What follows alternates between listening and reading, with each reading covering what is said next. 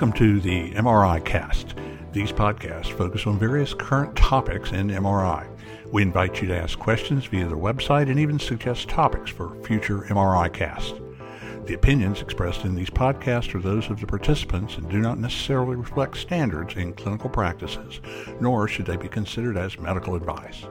This program is made possible by an unrestricted educational grant from Bracco Diagnostics. Well, hello everyone, and welcome once again to the MRI Cast. This is Bill Faulkner, and I'm so glad that you decided to join us.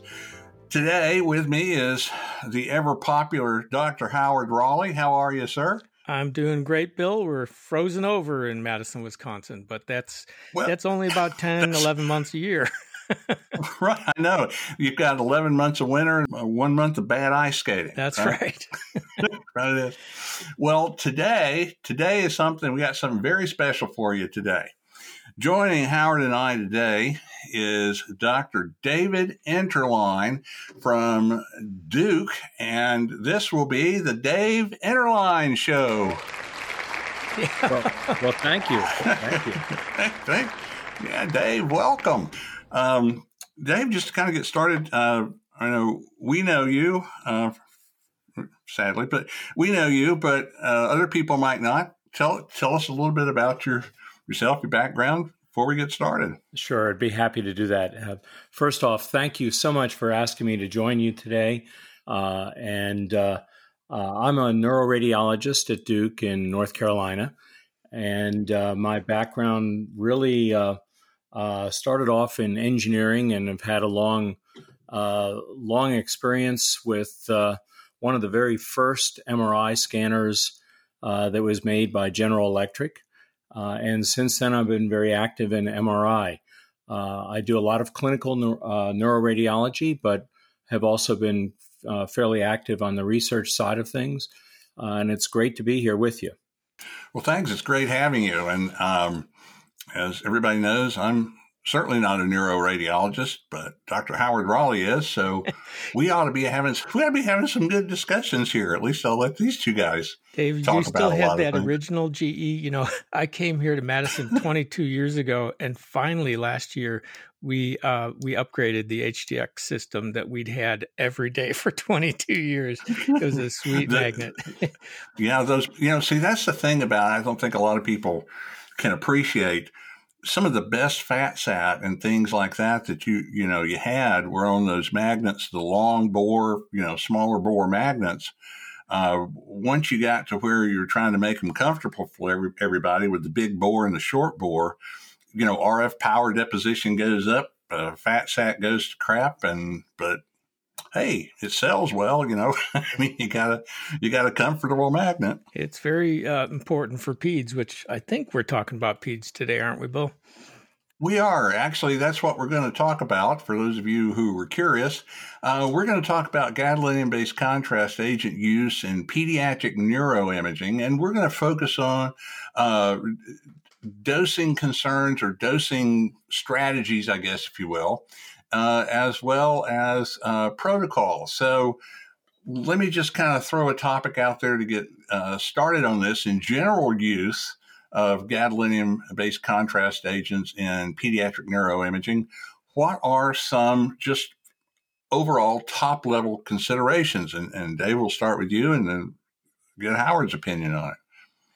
Well, I think, there are a number of them specifically, and we're talking about contrast here.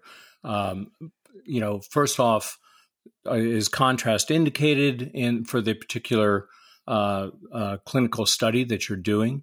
And if so, how does that work into your sedation protocol? Because kids are squirmers, and it's very difficult to get good quality images unless you have some sort of a very active sedation and anesthesia support group.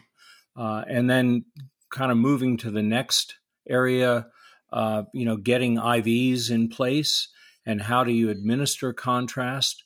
What do you do for the little small doses that they have for children? And how do you get them through the study? Do you scan check? There are a lot of considerations for peds. Yeah, absolutely. And, I think even more than adults, we tend to have more combined brain and spine protocols for a lot of the disorders we look at.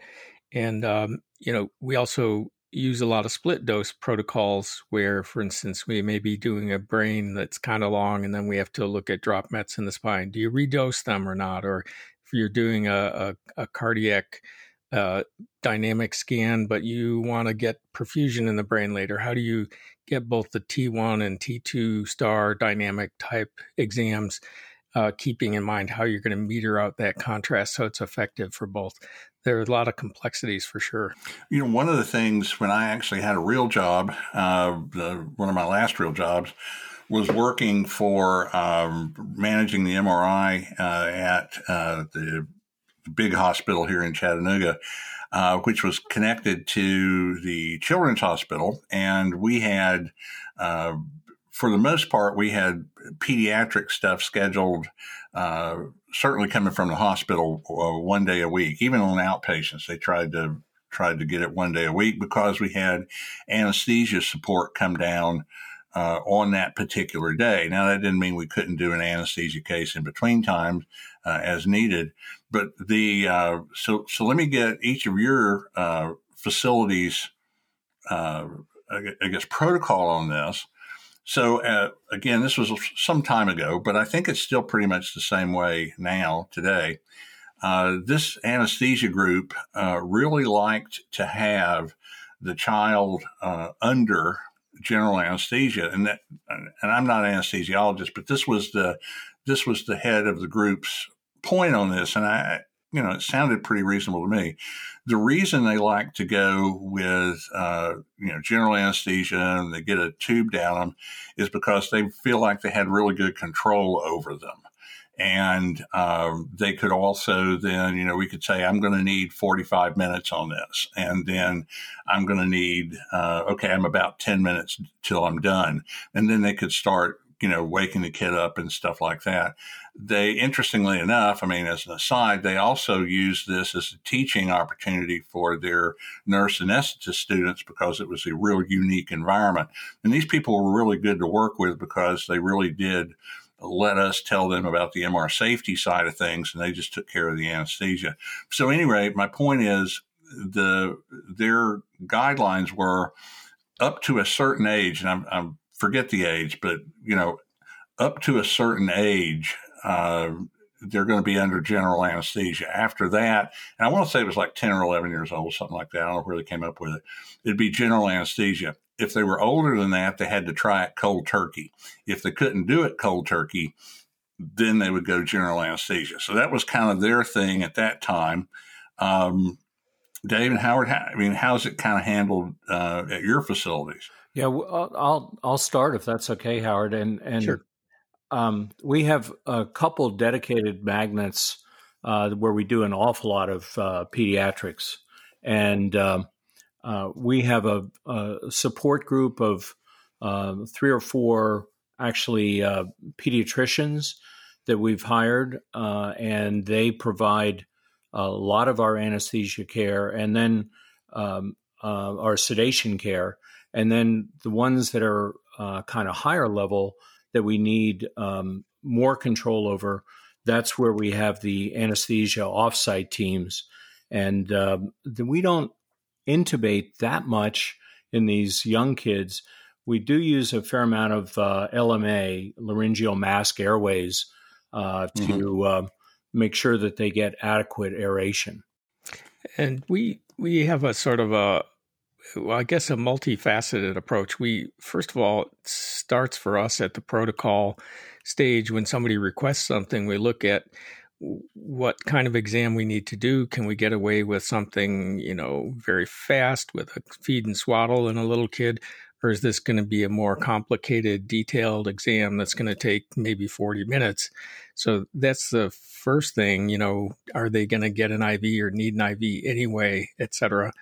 Then we try to learn about the child, and some 4 or 5 year olds can soldier right through something, believe it or not, for a half hour, whereas a lot of 15-year-olds can't. So it's not just the age, and arbitrary cutoffs don't really work. But, I can tell you that from experience. That was absolutely true. That's right.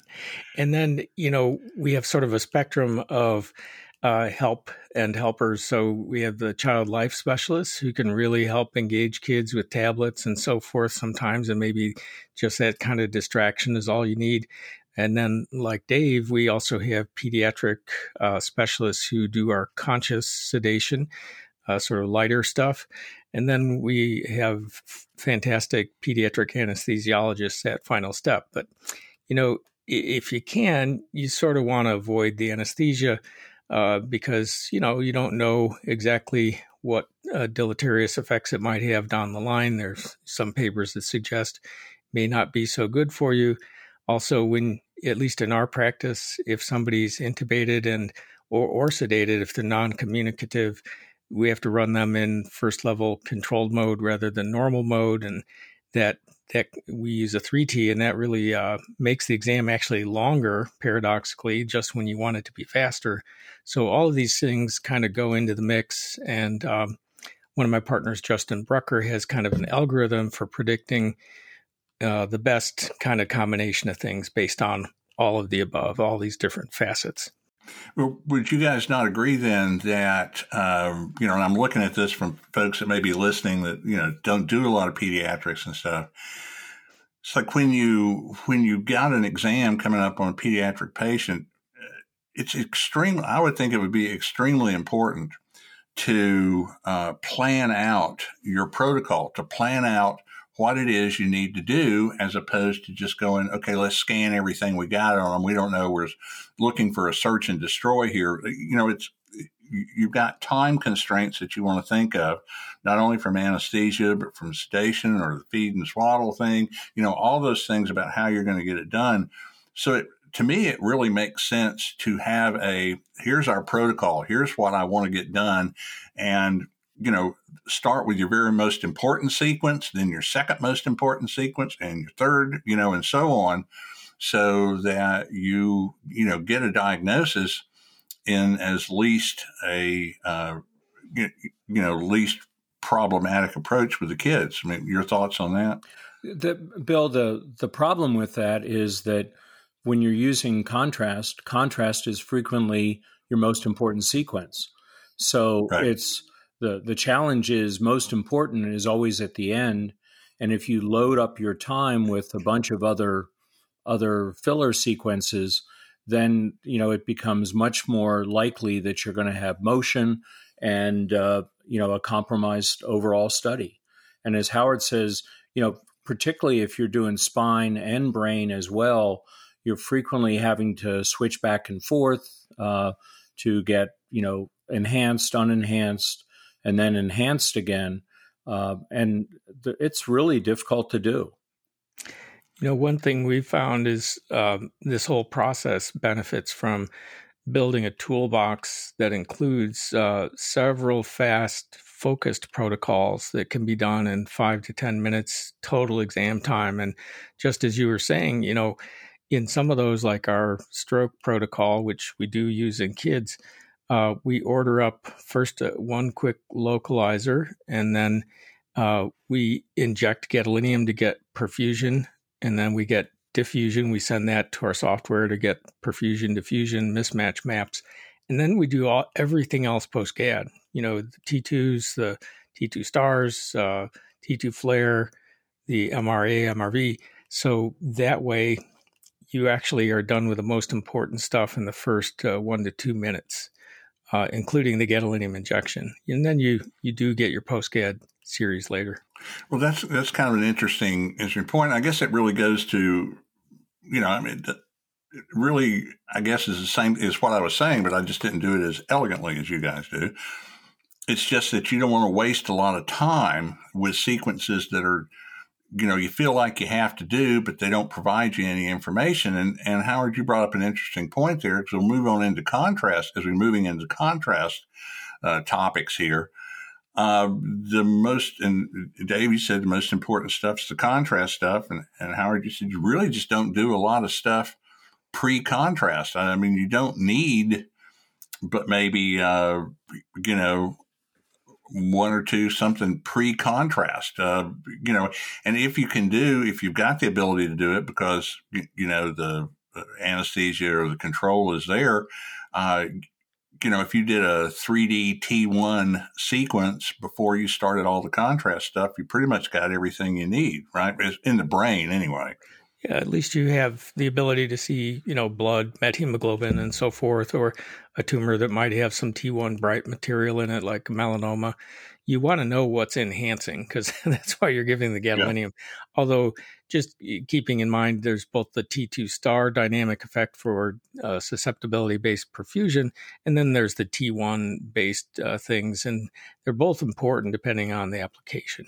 So, Dave, moving on into the gadolinium-based contrast agent topic, there's a couple of papers actually that you are part of, and we can reference those. And for those of you online listening, we can make these available for you in the resource section of the podcast episode on the mricast.com website. And so let's talk about the gadolinium contrast agent selection. So there's a couple of things.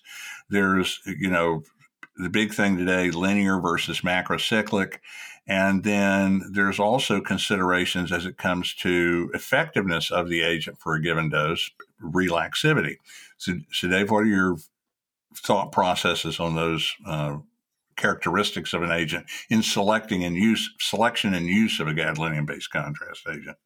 Well, it's not a simple thing, and we could probably discuss this for many hours back and forth. Relaxivity is the ability of a contrast agent to enhance, so that if you have a higher relaxivity, you get more enhancement for the same amount of contrast. And certain agents like gadobenate, which is multi-enhance, have a higher relaxivity. And one of the new agents that is not quite available yet, gadopiclinol, is another one that will be probably coming. And so for the same amount of gadolinium, you get much better enhancement. And that has really been useful in our clinical practice for patients. And then on the other side, and you have agents which are macrocyclic, have a tighter gadolinium bond holding the gadolinium in place, so you cannot have dissociation. And there are those, particularly in the pediatric arena, who are very strongly enthralled with macrocyclic agents. And at this point, all of those have about the same overall enhancement strength, which is to say relaxivity. So the two papers that I was involved in, one is talking about particularly the use of contrast in under age 2, which has always been a gap in our contrasting regimens. One deals with multi-enhance and one deals with pro-enhance. So with the higher relaxivity of multi-enhance that you get with gadobenate and multi-enhance, not only do you get a stronger effect for, say, a standard dose that you would give somebody, but it also gives you the flexibility to use a lower dose. In other words, give less gadolinium in those cases where you could do that, because I think studies have shown, and you guys correct me if I'm wrong here, but studies have shown that if you do a half dose, for example, with gadobenate multi-enhance, then that is equivalent to a full dose of any of the other standard agents, be they linear or macrocyclic, correct? Yeah, and I think Howard wrote one of those or a couple of those. Well, he probably did, but he just you got to get him. He goes to sleep every so often on these things, so we probably ought to refer to him. See, there you go. You woke him up. Well, you mentioned relaxivity, and I thought you meant relaxation, so I just kind of dozed off. You just kind of dozed off, yeah. Well, yeah, and the thing about those papers, when they're done properly, they have to be blinded, and you have to give the volunteer patient, one agent one day and the other agent the other day, and then have them read by people who don't know which contrast agent was used. And that's important to realize, because if you just look at your images, you're going to see contrast enhancing stuff every day, no matter what agent you use. It's that you don't realize what you're missing until you compare a regular relaxivity agent to a high relaxivity agent like gadobenate. So having been involved directly in one of those papers, I'm a firm believer, based on the scientific evidence, that this relaxivity measurement you get in test tubes actually translates into greater conspicuity of lesions in real patients, and that can make a real difference in some cases. Well, so we go back, Dave, to your paper that you were involved with Multihance gadobenate with the higher relaxivity. You had in that paper discussed dosing flexibility, correct? I mean, how you could tailor the dose, really depending, I guess, on what you were trying to visualize. Yeah, it's kind of an interesting thing. It was not initially designed that way. This paper really was using data that was submitted to the FDA for the indication of use of contrast in under age 2 patients. But there were two centers where the data was collected, and they had some variable dosing that they utilized. One was at UCSF Benioff in Oakland, and the other was University of Michigan at CS Mott. They utilized different contrast dosing administrations, and so we divided the lower dosing regimens and then the higher dosing regimens, and really found the efficacy to be roughly equivalent between the half dose and the full dose, based on the 90 or so cases that we were able to evaluate. Let me ask this. And I know, Howard, I've heard you say on several other episodes something to this effect. For the last, 5-6 years, I lost track. 2000, the year 2000, took a chunk out of my time mind here. I can't remember what, but at any rate, I totally lost my train of thought. Well, let me see. Let me get back here in a second. I don't know, Howard, I was going to ask you something here, but I forgot. Well, I have friends who can see you and try to help you, Bill. Maybe you should get a scan. We have a competing clinic for that too, Bill. I think I may need it. But as it relates to, now I remember what it was. As it relates to retained gadolinium, which, quite honestly, I don't know. The more I look at this issue, the concern about retained gadolinium and so on, it seems to me like, this is my take on it, and then let me see what you guys think. This is not something new. We've been giving gadolinium since the late 80s, early 90s, so we've been retaining gadolinium ever since then. I mean, this didn't just something that started. And it's been known way before NSF that certain agents were not as stable. Was seen in a lot of studies where you get increased zinc excretion in the urine if you were given a linear non-ionic agent, like Omniscan, say, versus macrocyclic, like Prohance. There's particular cases on those. Even Omniscan to this day has on their labeling says, don't check my calcium if you've given Omniscan. Don't use colorimetric calcium testing if you give an Omniscan, because it transmetallates and interacts with the zinc in the reagent and stuff like that. So we've known this for years, and this was pre-NSF. And then so NSF comes up and we go, oh crap. And then it very soon, quickly turns into, well, not every agent's got the same risk of NSF. And so with the exception of Omniscan, all of the Group 1 agents, Omniscan is the only Group 1 agent still on the market. Once that is gone, which I assume it probably will be, then, then it's all group, essentially Group 2 agents being used. So NSF was the only thing we've really seen, and it's pretty much, we know how to not do it, how to not get it pretty much. Very, very, very low risk. And so this whole issue of gadolinium retention, we were surprised it was in the brain, but it turns out it's very little amount. And with macrocyclic agents, it appears to clear over time a little bit, at least in animal studies. So would you agree that or what's your thought on the whole thing about gadolinium retention? It's almost like nothing really to see here. It just nothing's come of it. These are important things to be aware of for sure, but to not be afraid of.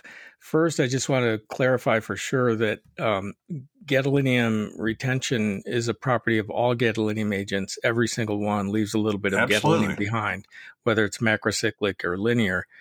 And the other important point is that has nothing to do with NSF, which is a disorder seen in people typically with chronic severe renal insufficiency and most prevalent when they're getting some of the older linear agents like Optimark and Omniscan and what was our very first one, GAD-DTPA? Magnavist, thank you. So when we, there was some hubbub in Europe and they banned the linear agents for the most part several years ago over this concern that you could actually see T1 shortening in the brain after repeated doses of some of the agents, linears more than macrocyclics as a general principle. So they just banned them, including multi-HANTs, except for liver use. I personally think that's a mistake because it's the highest relaxivity agent. It's the one on the balance we still use in adults and peds at our place because we're giving the gadolinium to see lesions, and it's the highest relaxivity agent we can buy right now.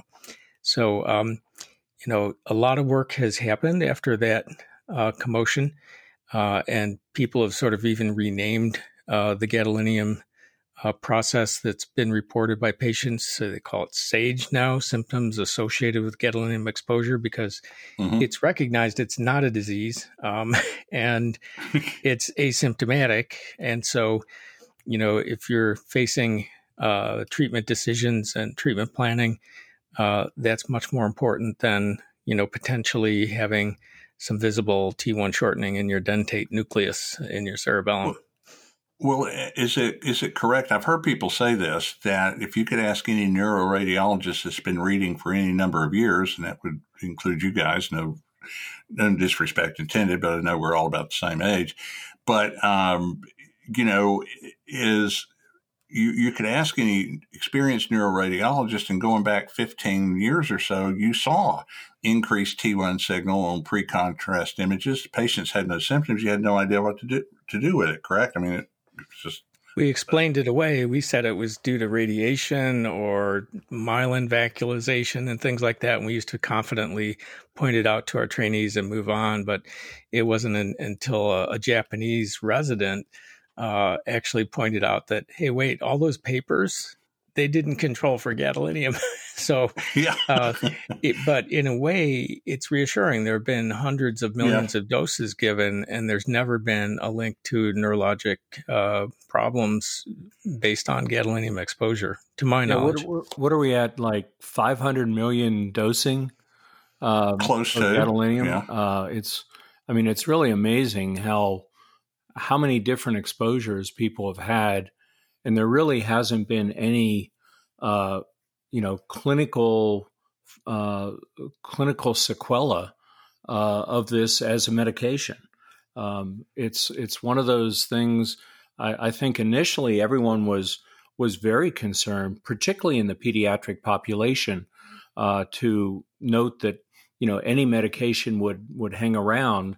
But, gadolinium really is a calcium analog, and it's going to, be taken up in a lot of these in the same way that calcium is, and particularly in exposure in the globus pallidus and dentate nucleus regions of the brain.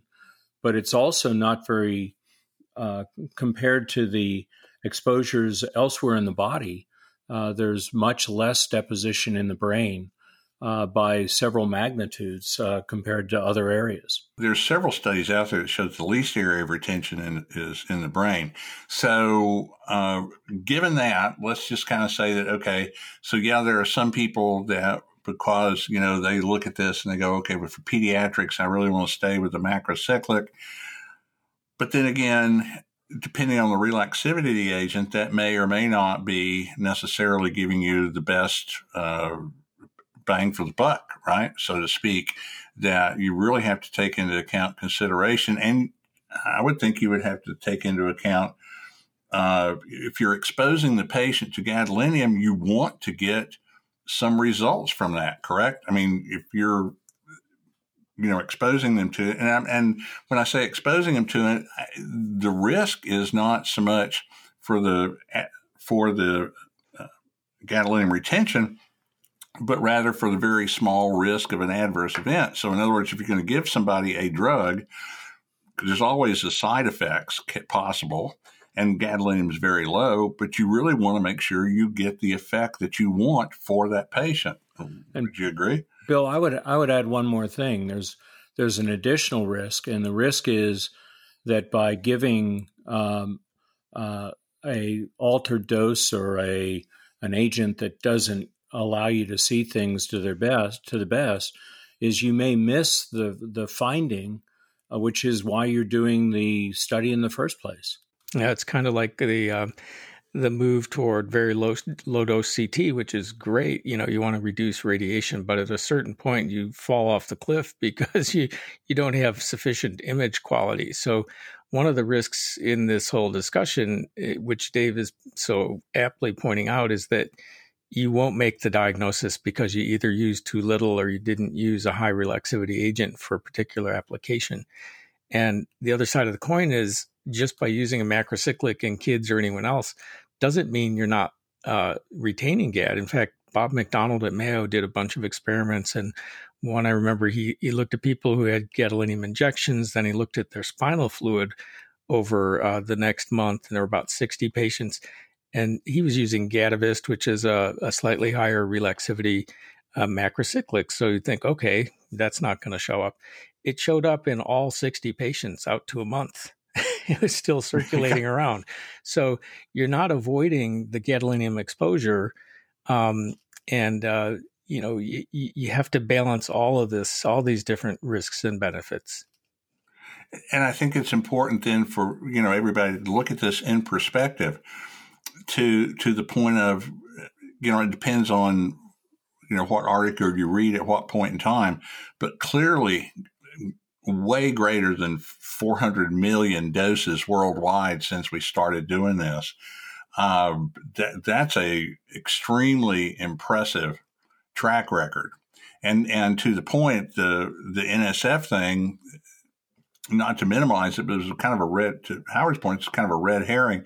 It had to do with instability, but not so much retention.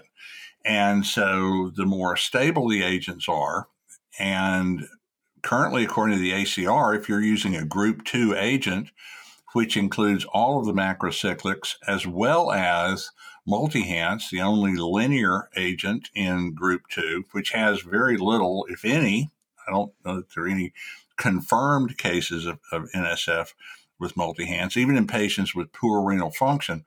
So this whole thing about linear bad, macrocyclic good is a little oversimplified, right? I mean, you have to look at the track record from all of the agents. I think most people know what you're talking about, but I'm just going to insert briefly that the gadolinium agents have been divided into levels of sort of risk category, if you will, by the FDA and by European agencies. and picked up by the ACR. So Group 1 are some of the oldest traditional agents like Magnavist, Omniscan, Optimark. And those are Group 1. That means that they are relatively high risk for causing NSF. And when I say relatively, it means even in the worst case scenario with the worst agent, if you give them gadolinium with renal failure, you're going to get NSF about 4% of the time. Now, Group 2, empirically, millions of doses, they're essentially not associated with NSF to the point where in the most recent contrast manual from the ACR, they say if you're using a Group 2 agent, so again, that's all the macrocyclics. So we got Prohance, Gadavist, help me out here, Dotarum, and also the linear agent. Clariscan now, and the linear agent Multihance. All of those are so rarely associated or maybe not at all with NSF. You don't even have to check creatinines or EGFRs anymore, according to the ACR. The FDA says you do, but that's another point. And then Group 3 is just the liver agents that we didn't have enough data on to know, but they look like they're probably safe. So Group 1, dangerous for NSF, and Group 2, safe, and Group 3, not really sure, but probably safe. And every one of them will leave some amount of gadolinium behind. That's right. So it doesn't matter which one. Okay, various amounts, but nonetheless, and actually all small amounts, especially in the brain. So what I'd like to look at next, and Dave, I'd like to get you to help us out here. So let's talk about the little small kids. Let's talk about the smaller age group and challenges with dynamic imaging or dynamic injection type studies. I mean, you addressed this and said something to it up front about, consideration of the vessel size, the IV size, and all that kind of stuff. Then there's also, if you're doing MR angiography type stuff, you've got to get enough volume in there so you can actually, do the study, because you've got a certain time of acquisition. And also this is, it's kind of multifaceted here because it depends on your injection technique as well. So I guess what I like to look at is things dealing with challenges of doing dynamic type injection studies relative to the dose you're going to use, the volume. Do you have to, and I use the word dilute, but I do want us to kind of explain that to people so they make sure that we understand what we're talking about when we say the word dilute, along with vessel size and IV size. So that's kind of a little small thing to throw out there to ask you to speak to, but let's start with that. You have 10 seconds. Go. You go. So first off, MRA for the MRA for kids is still largely off-label for most of the agents, and the problem is as you get smaller and smaller and less weight, all of a sudden the volume that you have to administer the children really is scant. One of my main technologists, Lisa Wall, was telling me about an 8-pound child that we could give 0.6 cc's of contrast to evaluate their AVM, and they wanted 3 twists. How do you do that? There's just no way to get there. So the best way to do it is to dilute the contrast, which is off-label. You can go 1-to-1, and typically, this would be like a hand push that you're, going to. You can either go, 1 of contrast to every, 2 of saline, and then you're going to be injecting over a longer period and can taper your imaging much easier than you do for, these little small boluses that you're trying to get in place. And typically you use a turkey foot, which is that multi-port connector, so that you can then go directly to a a saline chaser afterwards and give a bolus to follow. So, if you're moving to do that, the first question is, what kind of IV do you have? And what our general rule of thumb is that, we're looking for, if we're going to power inject, it's going to be through a 22 gauge, IV that's not in the hand, a little further up. And, you can go up to 2 cc's, but typically, I think Jeff Mackey and his group at Denver really, brought forth the idea of going to a little bit slower injections. And we found this to be very useful, to being in, 1 to 1.5 cc's per second, and being able to take this diluted contrast agent, which makes it a whole lot easier to inject as well, because you have much lower viscosity as you dilute it, and it's better tolerated, and you get really good image quality. One of the things that's kind of interesting, and I was trying to come up with a different word to use here, but for the folks online, when you think about, or listening, when you think about the word dilute, it almost sounds like, you dilute it so it's not as effective. It's like, you take a shot of whiskey and you put water into it, so you dilute it. Howard, you taught me that, right? So, so the thing of it is that you're really not reducing the effect of the gadolinium. All you're doing is really expanding the volume. Would that be maybe not a bad way to look at it? Yeah, because you're still given the same amount of gadolinium. It's just that, instead of being a tighter bolus, it's the bolus kind of is a little less concentrated, and extends over a longer period of time, so you can image it better. And and that's the. I'm sorry, I was going to say that's the thing that Jeff Mackey taught me, is that if you look at the time of your acquisition, if your contrast media injection is way short of your total time of acquisition, you're not really going to get very good images out of that.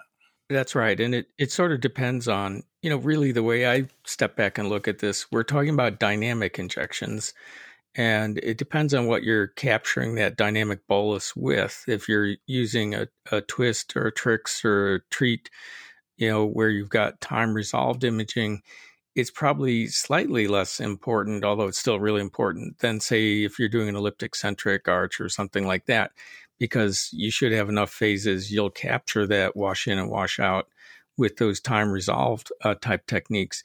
But, when you look at it, you still want to hit the center case space with a lot of gadolinium, in your particular sequence. And the same argument goes on the T2 star side, where you're looking at dynamic susceptibility contrast. You want a very predictable bolus arrival time, and your sequence has to capture the wash in and wash out, so you get the full first pass. So what we do is a little bit different, similar in some ways, but we calculate their full weight-adjusted dose, 0.1 millimole per kilo, and we dilute that in enough saline to make a final volume of 3 mLs, so 3 cc's, no matter what it started with. And we're talking about little kids here. So yeah, right. Then we inject. If we're going to do 2 injections, we'll take that calculated dose and put it in 2 syringes with 3 mLs each. Then we strongly prefer using the power injector so that we can control things. And you have to look at the volume and so forth. Our injector tubing is 8 mLs. We flush with 10 mLs. So there's 3 mLs of contrast with saline. That means the baby's going to get 13 mLs of fluid, which may not sound like more than 2.5 teaspoons, but for kids with congenital heart disease, that could be put them over the edge. But that way we have the same volume and injection parameters, which are 2 ml per second for perfusion and 1 ml per second for the tricks or twist. And then you're always matching your injection parameters to what you're capturing with, whether it's an MRA or whether it's a dynamic susceptibility sequence for perfusion.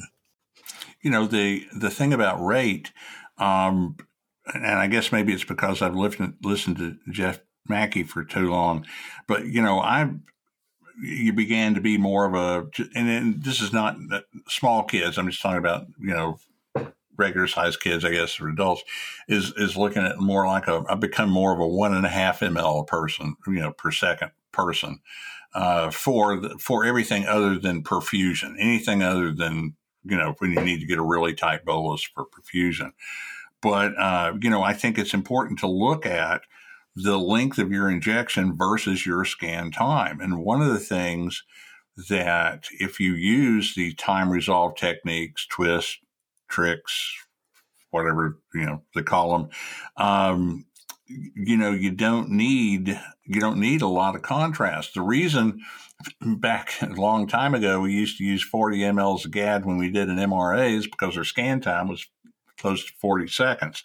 With a scan time, practical scan time or temporal resolution of like every 5 seconds, you really don't need a whole lot of gadolinium for that, right? And that goes back to what the ACR tells us, although it's a little bit of a difficult concept sometimes, but they say just use what you need, use only what you need. And for most of our imaging, we're looking at enhancing tumors and stuff. I think you want to give 0.1 millimole per kilo. You want to give a full dose for that. But for dynamics, it's off-label anyway, but it's also empirically derived.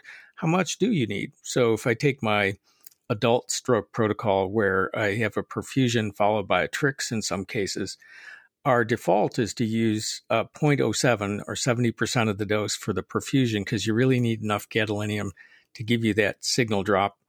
And then we just save 30% of the dose, or, in some cases, 6 cc's for an adult for giving 20 total. And that's plenty for the T1 weighted MRA application. And we scale that down for kids too. So we give 30% of the calculated dose for those split dose protocols. And you can only do that if you've got a really good T1 relaxivity agent like Multihance, because otherwise your MRA is not going to be looking so great if you're only giving a 0.3 dose. Yeah, there's no doubt that the higher relaxivity really helps you with MRA in particular, but it's the question is how fast do you inject when you are working with a kid that all of a sudden is in single digit pounds or, within, less than 20 pounds. And sometimes the veins are not sufficient to really power inject and get a large bore IV in place, large bore being defined as, 22. And so you're really hanging on literally by a thread. And you can do it very effectively with the hand injection, as long as you're, very consistent with the pressure that you're putting on the vessel and the injection. And the other thing is, even with an AVM, sometimes you don't need to have a dynamic. It may not be critical because, for instance, if you run a 3D time of flight, you've got the arterial side. And then we run a post-contrast 3D phase contrast with a velocity encoding of 40 or 50. That gives you all the arteries and veins, and it's 3D. So you can really sort out the nidus and look at the venous drainage patterns. And that makes it a bit less critical to capture the TRIX. We still love doing that, but you've got a good bailout at the static side of, having given contrast. That blood's going to be a shorter T1 for half an hour at least, and that's going to really fill out and arborize your normal MRA sequences to make them look really good. Well, let me ask you a question about that. That brought up something I haven't thought of in a long time. So say for an AVM in the head, like you said, you can run, and the phase contrast based techniques today, and I think every vendor has them. They're not like the phase contrast techniques we used to use that would take 15 minutes or so. They're much, much better today. But these phase contrast techniques are one of the big benefits of phase contrast is the ability to choose what velocity encoding you want to use. So in a fairly reasonable amount of time, you can get something that's kind of a relatively low velocity encoding, say 15, 20 centimeters per second to get you the venous side of things, and then upwards of 60 centimeters per second or so to get you the arterial side of things. I mean, you can do that in a relatively reasonable period of time, correct? I mean, with today's, modern techniques. Absolutely. In our case, we found it to be a really critical, valuable, efficient sequence in our stroke protocols for kids and adults. We'll get a post-gadolinium 3D phase contrast with a VENC of 40. And what that does, and we open up the SI field of view so that we get down into the neck. So we screen the carotid bifurcations. We see the neck vessels. We don't bill for it. We call it a head MRA, so we don't, gouge. But the other part of that 3D phase contrast is it's not all phase imaging. At least on the GE, if you've scrolled through, you get to these T1 weighted looking images, and they are T1 weighted magnitude images post contrast. So for a stroke protocol, that's what we use for our post-contrast images. We just recon them by threes and orthogonal planes. So you get arteries, veins, and T1 weighted post-contrast images all in about 2 minutes, at least for our protocol. Dave, do y'all use phase contrast sequences much in your practice? We use it some, not that much. Usually, our challenge is trying to get the kid, through and off as quickly as we can. And so our protocols are a little bit more designed to, look for diffusion, look for flare, look for, major vessel flow. And then we're pretty much making the decision from that point. And so we're not relying as much on doing a lot of imaging. We tend to get, the problem is how do you get the kids to stay still? Particularly in stroke patients, it's a real challenge that, patients, both adults and kids, are moving fairly frequently. One of the things I'd like to do, I was kind of looking at the clock here, and I think we've covered a lot of good information here for our listeners, and I think we have maybe some other stuff to discuss. So, would you guys be up to coming back sometime to maybe do a continuation of this and talk a little bit more about general protocol discussions as it relates to various types of disease entities? What do you think? Absolutely not. That'd be fun. No way. Oh, wait. I meant yes. Sorry. No. Gee, what a great idea, Bill. Yeah. Well, that's what everybody thinks of my ideas anyway. So, I think what we're going to do, folks, is we're just going to head and wrap this one up here. I want to thank Howard Raleigh for joining us again, as usual. Thank you, Howard. Thank you, Bill. I resemble that remark. I know you do. And then, of course, Dave Ennerline. Yay! Thank you, Bill. Well, thank you very much again, Bill. It's been my pleasure. And Howard, always good to talk with you. Likewise. Y'all have a good day. All right. Thank you all very much. Everybody out there, we're done. You're just going to have to get over it. Have a good day, unless you got other plans. Talk to you later. Thank you. You've been listening to MRI Cast. This program is made possible by an unrestricted educational grant from Bracco Diagnostics.